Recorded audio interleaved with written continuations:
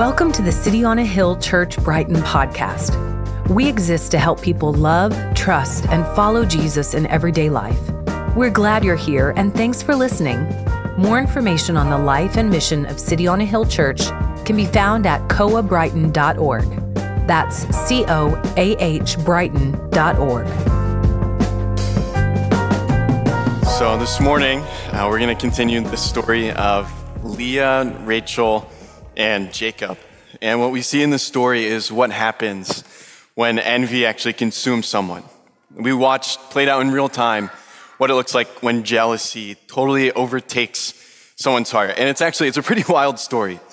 But there's a song by the singer Olivia Rodrigo that I think actually illustrates jealousy really well. So here's the chorus. Maybe you know it. She says, "Comparison is killing me slowly. I think too much about kids who don't know me. I'm so sick of myself, I'd rather be anyone else. But jealousy started following me." That's jealousy. It's constantly comparing yourself with other people. Jealousy is this. It's wanting the good that someone else has. That's what it means to be jealous. And the thing about envy is that we typically don't notice it. Envy is tolerated in our society. It's considered acceptable. And so none of us really think about the jealousy that we actually see in our own hearts. I would imagine no one showed up to an accountability group in the last few months and said, "Hey everyone, the thing I really struggled with this week was envy. Could you pray for me?" If you did, congrats, you're being honest. But I don't think many of us are actually doing that. We don't see jealousy. It's the odor in the room that has been with us so long that we've stopped smelling it. It's so common that we've actually learned to ignore it, but that doesn't mean it's not a problem. What we see in this story is just how dangerous, just how destructive jealousy is. Here's the thing. The 10 Commandments forbid jealousy. We're told you shall not covet. Christians have historically considered envy to be one of the 7 deadly sins. It's that serious. I found a study this week that says that envy is a powerful predictor of worse mental health and well-being in the future. Envy is dangerous. Rodrigo says that her envy is killing her. The Bible agrees. Proverbs 14:30, it says, "Envy makes the bones rot." Envy is an acid that will eat away at the core of your being if it goes unchecked. There are so many ways that we struggle with jealousy today. You hop on Instagram and you are immediately hit with all the things that other people have that you wish you had. The fun vacation in the summer, the big house that you can't afford, the cool clothes, the job promotion, the approval from family, that close relationship, or maybe that romantic relationship that you wish you had, the physical appearance that you've always wanted. We're struck with jealousy in so many different places. And the reality is, people in ministry are not exempt from jealousy. The amount of times that I've heard a pastor say, "If only I had a church that was their size. If only I got invited to speak at those conferences. If only I had a platform that was that big, then I would be content." The reality is we all struggle with envy and jealousy. And if it goes unchecked, it will destroy us. So what can we do? We need to know 3 things about jealousy. We need to know the source of envy. We need to know the effect from envy. And we need to know the cure to envy. So we'll look at them in that order. We'll go source, then we'll talk about effect, and finally we'll talk about the cure. So the source of envy. What Rachel shows us is that envy actually comes from a heart that doesn't trust God. At your core, where envy comes from is not looking to God and relying on him. So if you look at Genesis 30, verses 1 through 2, it says, "When Rachel saw that she bore Jacob no children, she envied her sister. She said to Jacob, 'Give me children, or I shall die.' Jacob's anger was kindled against Rachel, and he said, 'Am I in the place of God, who has withheld from you the fruit of the womb?'" So all of Rachel's life, she has had more than Leah. Last week we saw that Rachel has better looks. She is more beautiful by traditional standards. Rachel is the woman who walks in the room and everyone notices her. Leah is the woman that no one wants. Also, we know that Rachel has the love of her husband. The passage last week went so far as to say that Leah was hated by her husband. So Rachel, she has so much. Rachel, in a way, has it all except for one thing. Now, for the first time in her life, Rachel is hit with something that Leah has that she doesn't, and it's this. It's kids. Leah has gotten pregnant and had 4 kids. Rachel has none, and Rachel cannot stand it. It's driving Rachel. It's making her so angry, her so jealous. She's consumed by envy. She's overcome with it. And so what does she do? She goes to Jacob and she demands, give me a child or my life is not worth it. Like she literally says, I must have a child or I will die. Her envy is driving her. And so then Jacob responds and says something that is harsh, but it also contains an element of truth. What Jacob says is basically, God is the one who's in control of what you get and what you don't get. And there's an element of truth in that I do think actually takes us right to the heart of jealousy. And it's this, that jealousy comes from a heart that is not trusting God. At its core, what jealousy is saying is, God, you have given something to someone else that you should have given to me.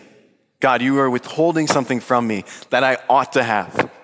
And so we long for what other people have. Envy implies God gave them something I want, therefore God is at fault. The Bible shows us that God knows what we need and when we need it. Envy says, I know what I need, and God doesn't. Growing up, people were always amazed that I have an identical twin. And being an identical twin is really cool, actually. My twin brother's name is Luke. And he's cool. Growing up as a twin was awesome. We would love in high school, actually. We had almost all the same classes. And so we would intentionally swap seats with each other just to play pranks on our teachers. But there's also some downsides to being a twin. We were always being compared with one another. People would always ask us questions like, hey, who's the smart twin? Who's the cool twin? Who's the funny twin? Who's taller? That kind of stuff. So I was taught at a very young age to constantly compare myself to my brother, to be half of a whole, to always be compared. And people meant well, but it had an impact on me. If Luke was going to get a job, then I felt like I needed to go work. If Luke was going to be in the band, then I needed to go try out. And if Luke was going to work hard at school, then I needed to at least try to keep up. The reality is what I was seeing in my own heart was a deep jealousy. If my brother had a good that I didn't, I felt like I needed to go get it. I was envious. So I had to go pursue that and keep up with him. What I was doing in reality was not trusting God. I wasn't relying on him to give me the good that I needed. And so I felt like I needed to go find it for myself. What about you? Where do you see envy in your own heart? Where do you see other people getting something good and you wish you had it? Or maybe for you, it's the opposite. You see someone that you're jealous of, they start to do poorly, and actually brings you a twisted joy. Where do you actually see jealousy being played out in your life from a heart that's not trusting God to provide what you need?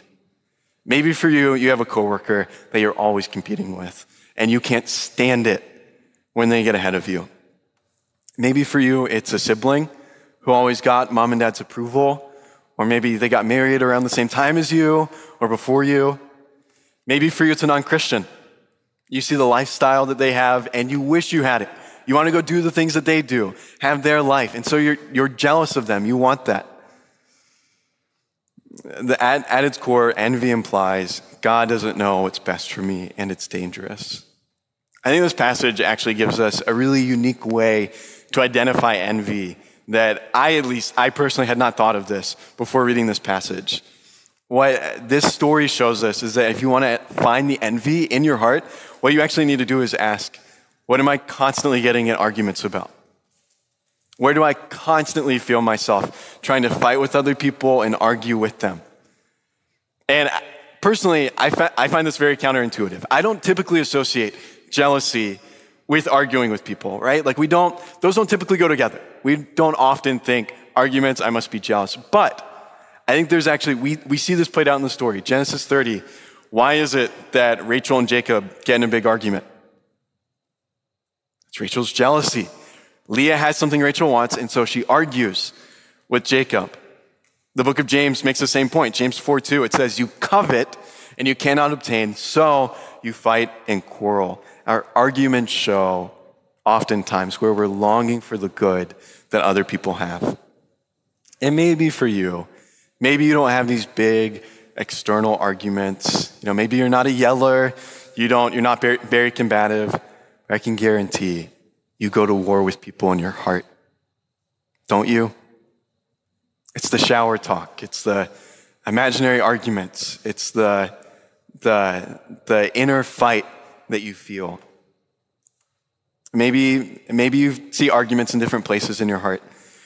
Maybe it's the person who has more kids than you, or maybe their kids are different than yours. Maybe it's the person who always gets the attention that you wish you had, the person who's funnier, the person who people notice. Maybe for you, you wish you had the personality that other people had. Maybe you wish that you were more outgoing, or you wish that you were more mysterious, or you're jealous of something that other people have. Maybe for you it's a friend or it's a romantic partner. You Google jealousy, and one of the biggest things that comes up is romantic jealousy. Why is that? Because it eats away at us. It sticks with us so deeply. When people are out with others and you wish that they were with you. We see jealousy in so many places. We all struggle with it. And at its core, what envy shows is that we're not relying on God. We're not trusting Him like we need to. Another way to say it is that envy actually ignores God's grace. When we struggle with envy, we're being upset that God has given someone something else that we feel like we deserve. In moments of envy, what we see is that we're really looking at God and we're saying, God, I deserved this. God, I earned this. I worked so hard for this. They don't deserve this. They didn't earn it. They're not as good as me. Why are you giving that to them? See, an envious heart, it's actually ignoring the grace of God. What envy says is, God, you haven't given me what I deserve. What a grace-filled heart says is, God, you haven't given me the very thing that I do deserve, which is the punishment that my envy deserves. Instead, God, you have given me the good that I never could have earned, the good that we find through Jesus. That's what grace says. Grace longs for the good that we know we can only find in Christ. It knows that we can't go find that good somewhere else, but it's only Jesus at the cross, His death and resurrection, that we can go to Him and see now the good that we ultimately need is satisfied there. That's what grace shows us.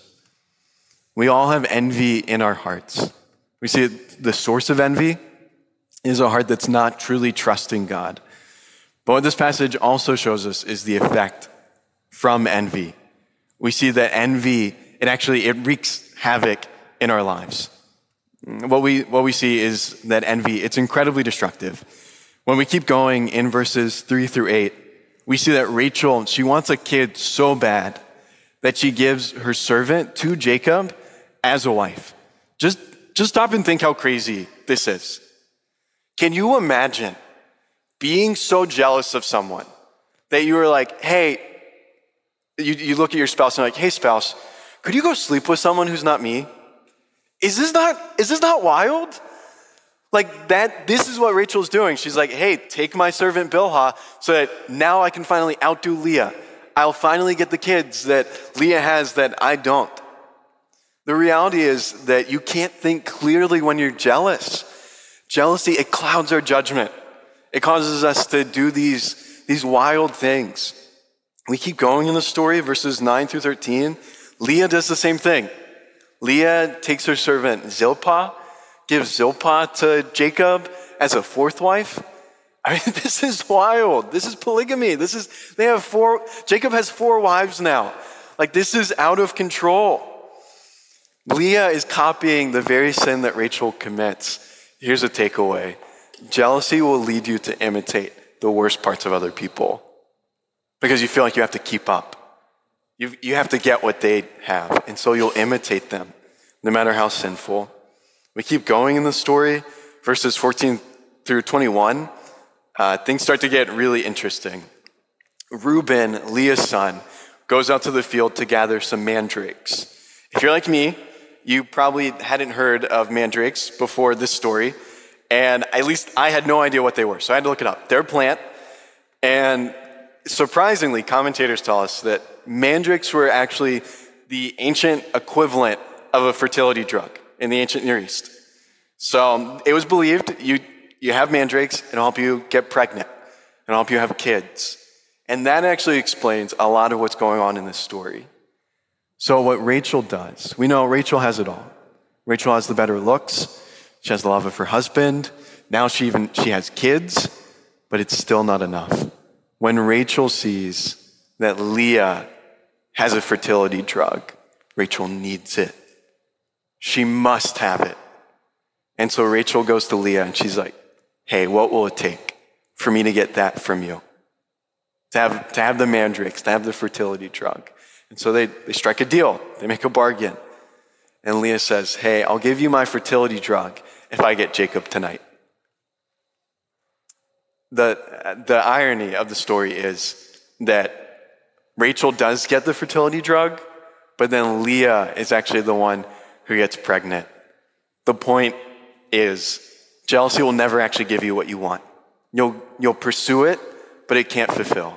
The thing that you're trying to get in jealousy can't actually deliver on. What we see is that Rachel's plan actually backfires. The truth of James 3:16, I think it's put on full display here. What it says is, for where jealousy and selfish ambition exist, there will be disorder and every vile practice. Jealousy has terrible effects. It wreaks havoc in our lives. I think 1 Corinthians 13:4, it makes this point really well. It says, love does not envy. Love and envy are incompatible. You can either love people or you can be envious, but you can't do both. You have to pick one.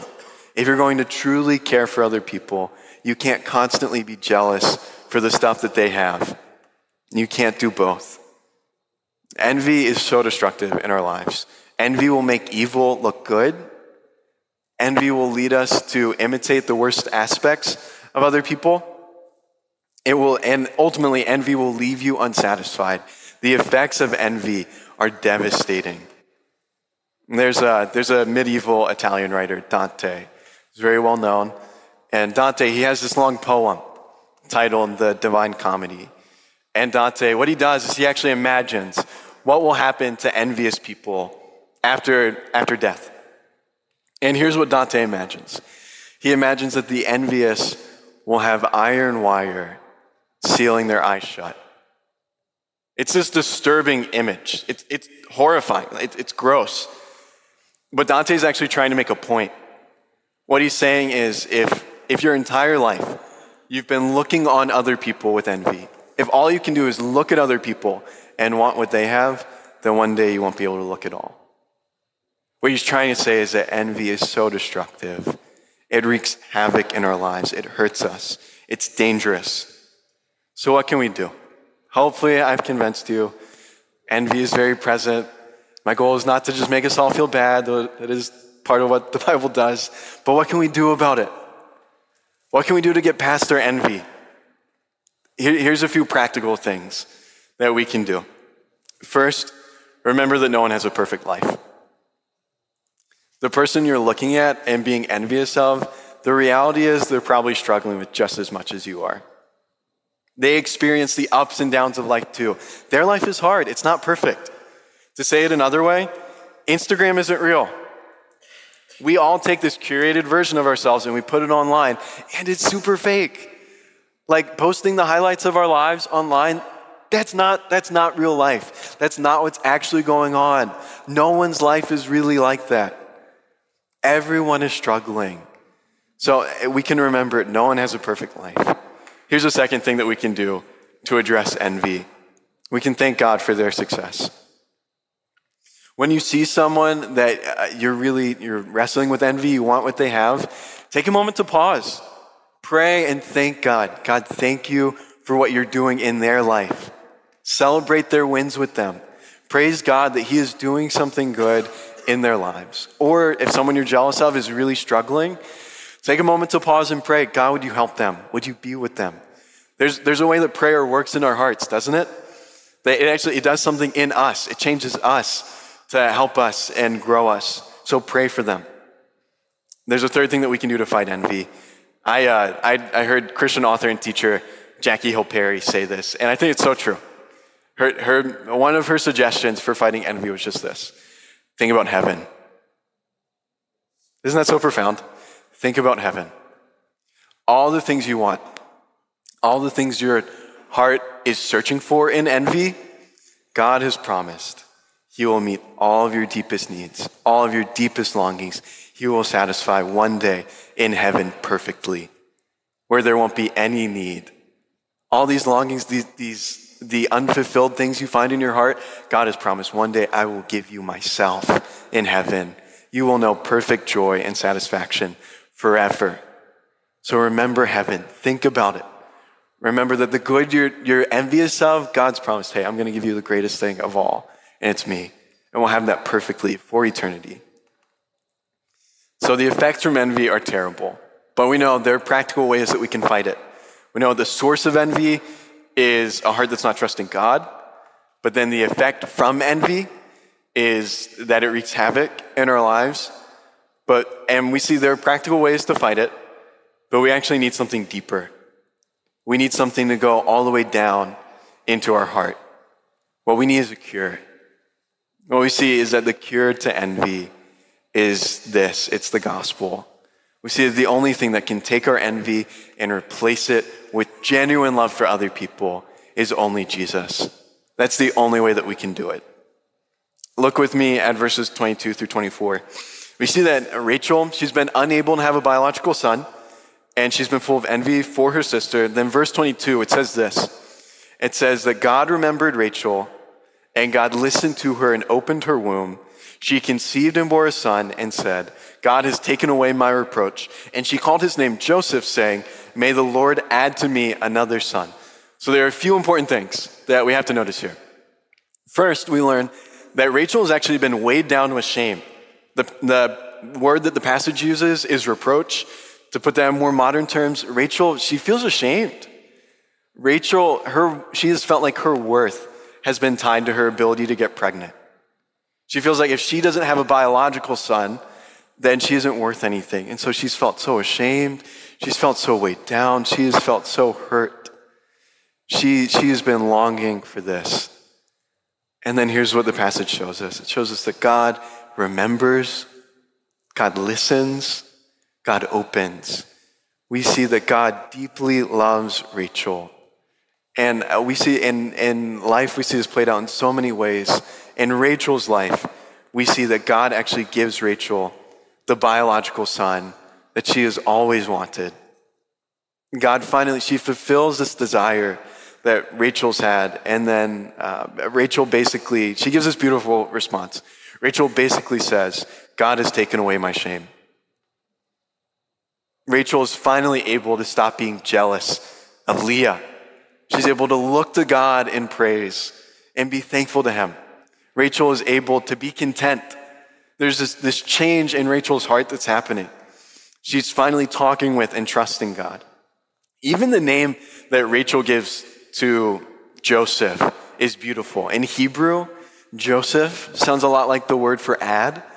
What Rachel's saying is, may God add to me another son, as in she's relying on God now. God, you can give me the things I want. I don't have to go pursue it myself. God, you can give that to me. You can provide. What we see is that Rachel is trusting God to give her the things that jealousy never could. And God has provided Rachel with the biological son that she's wanted. And in a way, I think if we zoom out, we see that God has actually used Rachel's envy in a profound way. We see that what God has actually done through Rachel's envy is grown the family. But we see between Genesis, all the way from Genesis 29 to now Genesis 30, we see that God has actually blessed Leah, Rachel, and Jacob with 12 kids. It's actually kind of crazy to see that he's taken envy, what was really bad, but he's actually used it for good. What we see what God's doing is God is keeping his promise. You remember in Genesis, God is promising his people, I'll give you offspring. I'll provide you with kids. I'll grow my people. And now God's doing it. God has taken this crazy baby-making competition and used it to bless this family with a ton of kids. This is amazing. This isn't the last time that we see God take sinful envy and actually use it to accomplish something good in our lives. What we see is eventually Scripture tells us that through the descendants from Jacob and through through Jacob's family, that there eventually would come a man who never struggled with envy. We see that Jesus is someone who always rejoiced with those who rejoice. He wept with those who wept. He never wanted the good that other people had. He genuinely loved them. He never struggled with envy. He lived a life free from that. He lived a life full of love and free from envy. But the religious leaders were incredibly jealous of Jesus. Jesus had the attention of the crowds. The crowds loved him. Jesus spoke against the evils of the religious leaders, and so they hated him. They were actually jealous of him. The book of Matthew in chapter 27, verse 18 tells us that before Jesus was crucified, Pilate knew that it was out of envy that they had delivered him up. Here's what we see. The perfect man was crucified by jealous people so that you and I could be set free from our envy. That is the gospel. That is the good news. That's the cure that we need. Jealousy says, if things are good for other people, then things are bad for me. Jesus says, I suffered and died to take your bad and to give you my good. I will give you the good that you could never find through jealousy. That's what Jesus gives us. That's the better cure. That's the thing that can actually heal us, that can transform our hearts. When you trust in Jesus, you find a forgiveness for all your envy. You find, we saw earlier, that envy, it wreaks havoc in our lives. It's very destructive and it hurts us and others. But at the cross, what Jesus did is he gave us a forgiveness for our envy that we could never find anywhere else. Jesus said, I will take all the bad and I will give you my good. I will give you my perfect record. We see that Jesus, he doesn't just forgive us. He also frees us from our envy. We saw that envy comes from a heart that's not actually trusting God, but what Jesus did is he died in our place so that we can learn to depend on God. What Jesus does is his grace comes in and transforms us so that we see we don't need envy. We don't need jealousy. We can trust that if God has saved us, he can genuinely satisfy us. We don't need envy to do that. God has met our deepest need at the cross, so our hearts don't have to run to envy to be content. There's actually a scene in Little Women that I think illustrates envy really well. There's maybe you've seen Little Women, read the book, watched the movie, but there's a scene when Amy, the younger sister, she's very jealous that her older sisters get to go to the theater without her. And so she's furious. She's overcome with jealousy. Her heart's consumed by it. And so what she does is she takes Jo's manuscript, her life's work, her most valuable possession, and she takes it and she throws it into the fire. She completely destroys it. It is consumed in the flames. I think that is a perfect image of what jealousy does. Jealousy is a fire. It consumes things. It eats them up. It is a blaze. Jealousy is dangerous. It will consume everything it touches. The Bible actually uses the same imagery. Oftentimes in the Bible, jealousy is talked about like fire. Jealousy is described as a burning flame, a consuming blaze. The Bible even goes so far as to say that God has a good kind of jealousy that is a consuming fire. I want to pause for a moment and talk about that. Because for this whole sermon, I've been saying jealousy is a bad thing. So how can God be jealous? How could God, the perfect God who never does anything wrong, how could God have a burning fire of jealousy? And what the Bible tells us is this, that God's jealousy is actually a loving jealousy. That what God knows is that when people know him, when people experience his presence, when people believe in him, that they actually find the greatest good that they could never find anywhere else. And so for God to be jealous for people to come to him, That's actually God wanting what's best for us. God's jealousy is actually, yes, for his glory and for our good. When God is jealous for us, God's asking, hey, come and find the greatest good you could ever find in me. You won't find it anywhere else.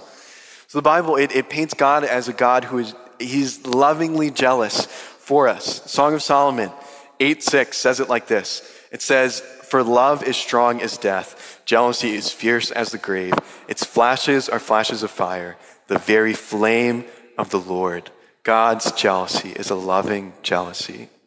It is a burning flame that wants our good, which we can only find through God, being honored through us. God is the loving husband who has a healthy jealousy for his bride.